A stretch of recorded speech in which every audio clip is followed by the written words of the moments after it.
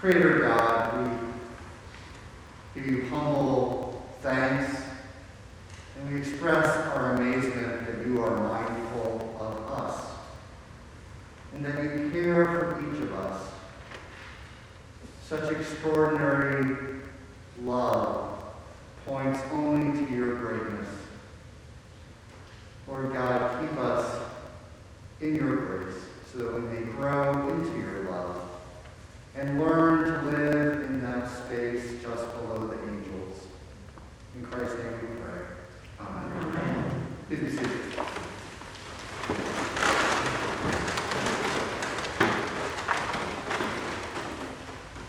So my mother always described that day as the worst day of her life. That day was the day that my mother's mother moved back in with my mother's father and took her along. My mother had been enjoying life with just her mother, and I understand why, because her mother, whose actual name I don't know, was always called by the grandchildren Other Mama. And that's her name as far as I'm concerned, Other Mama. One of the most nurturing, kind, generous, loving people I've ever met. Was taking care of my mom as a solo child in a small bungalow in Amarillo, Texas, while Other Mama taught school and Mom enjoyed the attention undivided of her mother and her grandmother. But then she got taken back to her dad. Now, her dad, known to me as Daddy D, known to people more locally as Dr. D. Foster, was a legend in the small town of the Texas Panhandle called Hale Center. He was the town doctor, the one town doctor. Everybody who was born, he did it. Every bone that broke, he set it. Every surgery, he did it. Everyone who passed on, he walked them through it.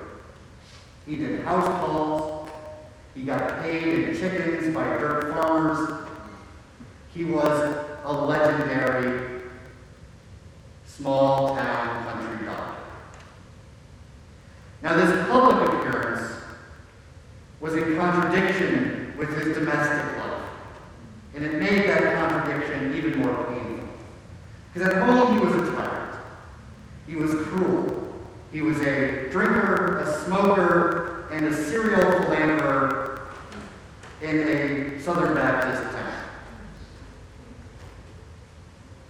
My grandmother, Mother Mama, stood 6'2" in flat shoes. She could look Daddy D right in the eye. But Daddy D had the gift of making her feel small and making her feel bad about herself. And he made it a miserable house to live in. So that was the worst day of my mom's life. And even when I was a young child, when we visited that little ranch house in Hale Center, Texas, I could feel my beloved grandmother's misery, the heaviness of her hurt on her broad shoulders, vividly as I worked with her in the kitchen to make breakfast or dinner. So this is all a way to say that I have some problems with our gospel today. And I'm going to trouble this story a little bit, and it's going to trouble me, and we're going to get someplace with it. And it's going to be complicated, so I ask you to bear with me. It's really my observation, and I think it's a valid one, that the Episcopal Church has come to a place today where we are able to embrace divorce in a way that Jesus did not. We can see that when a marriage covenant breaks down so severely that against all efforts it can't be recovered, we can see that the loving response may be the end of that marriage that might be the right loving care for everyone concerned. And so, pastorally, we wrap couples up in care as they make that journey. We don't judge them. We assist them. This is where we are pastorally today in relationship to divorce. We can see that it demands respect. We can see that it is often a blessing that displays God's liberating and life-giving love in a way that perhaps Jesus could not see according to this passage. Now, this passage has been worked with by a lot of people, and I spent a lot of time on all the arguments this week, and I could teach an adult forum about an hour long on all the ways to worm around what this passage says. There's a whole school that tries to make Jesus a first-century feminist who somehow is making men and women equal in this story, even though under Roman law they were already such. I don't really buy all these workarounds. I think we have to face it head on. Jesus' approach with the question of the legality of divorce and the Mosaic law, he does not contest it.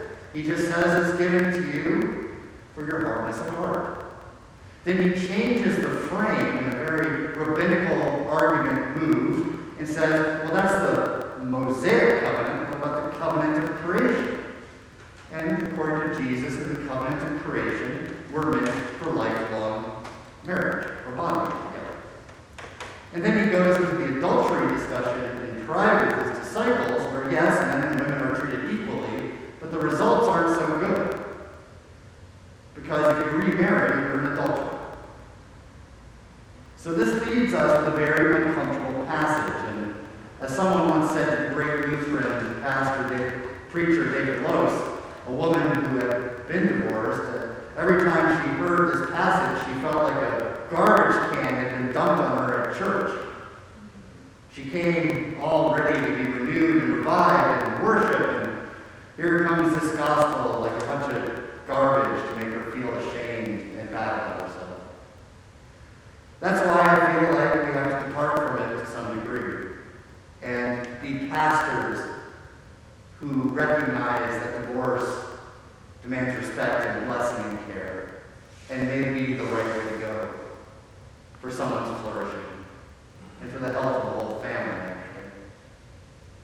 Now, saying that, and this is where it gets a little more complicated, I also want to, as I respect divorce, celebrate lifelong union. Now, I trust that this congregation can do complex things in your hearts and your minds. So stick with me.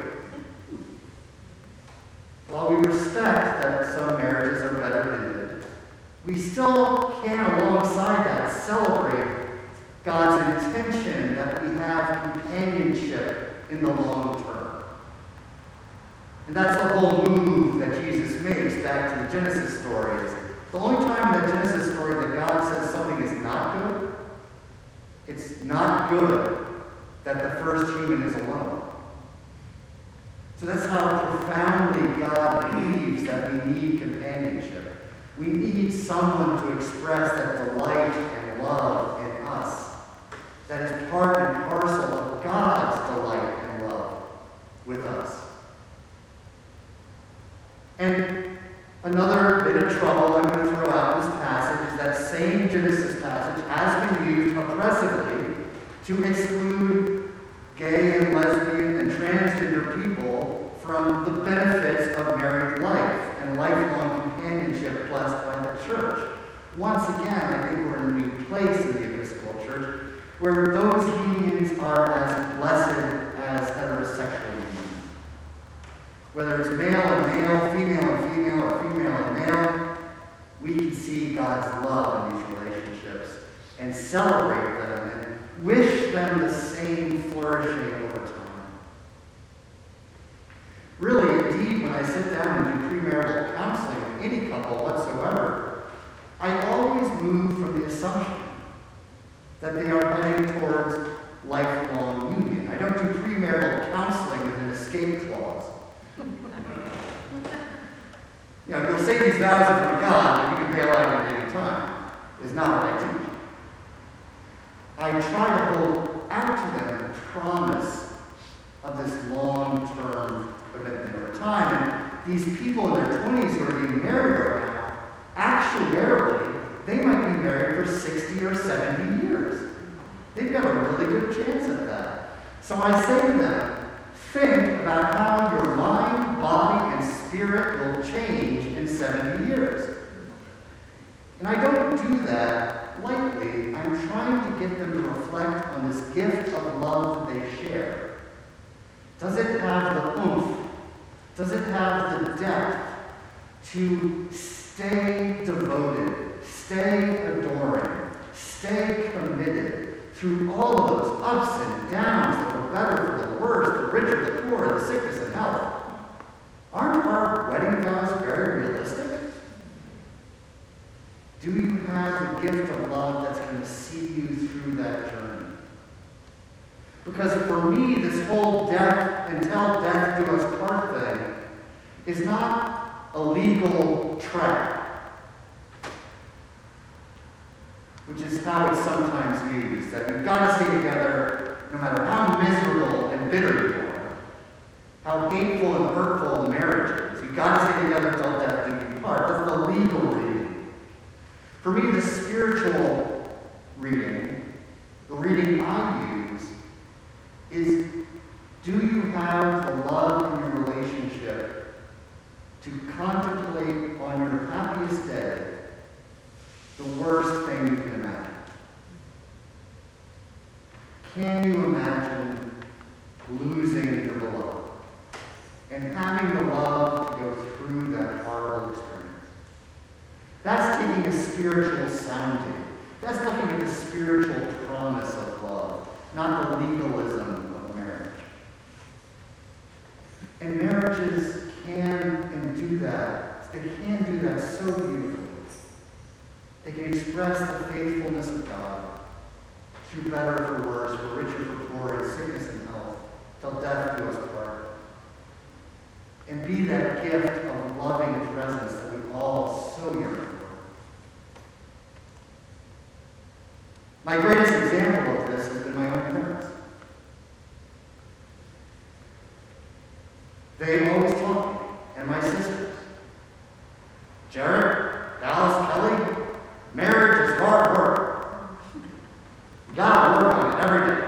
And they did. Boy, did they work on it. And they are married 60 years. And I celebrate that. And at the present time, my mom is drifting away with dementia. And she's staying in a nursing home room. My dad is staying in their old apartment. But every day, my dad, at 7:30 a.m., is in her room. And he is in her room until 7:30 p.m. He is supervising her care. He is holding elaborate conversations that are pretty much one-sided. He is showing her pictures of their life together. He is playing the music that she loves. He's defending her against medical care. He is loving her in the worst time. This could be the time my mom called the worst. But this is the time that she's being loved so faithful, so generous, so sacrificial, that all I can see is God's presence.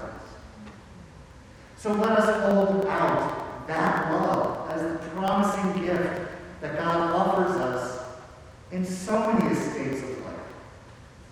Through friendship, through companionship, through partnership, through community. Yes, through marriage as well. But that is how deeply we are loved. And I fundamentally believe that God believes that we deserve that level of love and need that level of love to flower into the human beings God created us to be. Amen.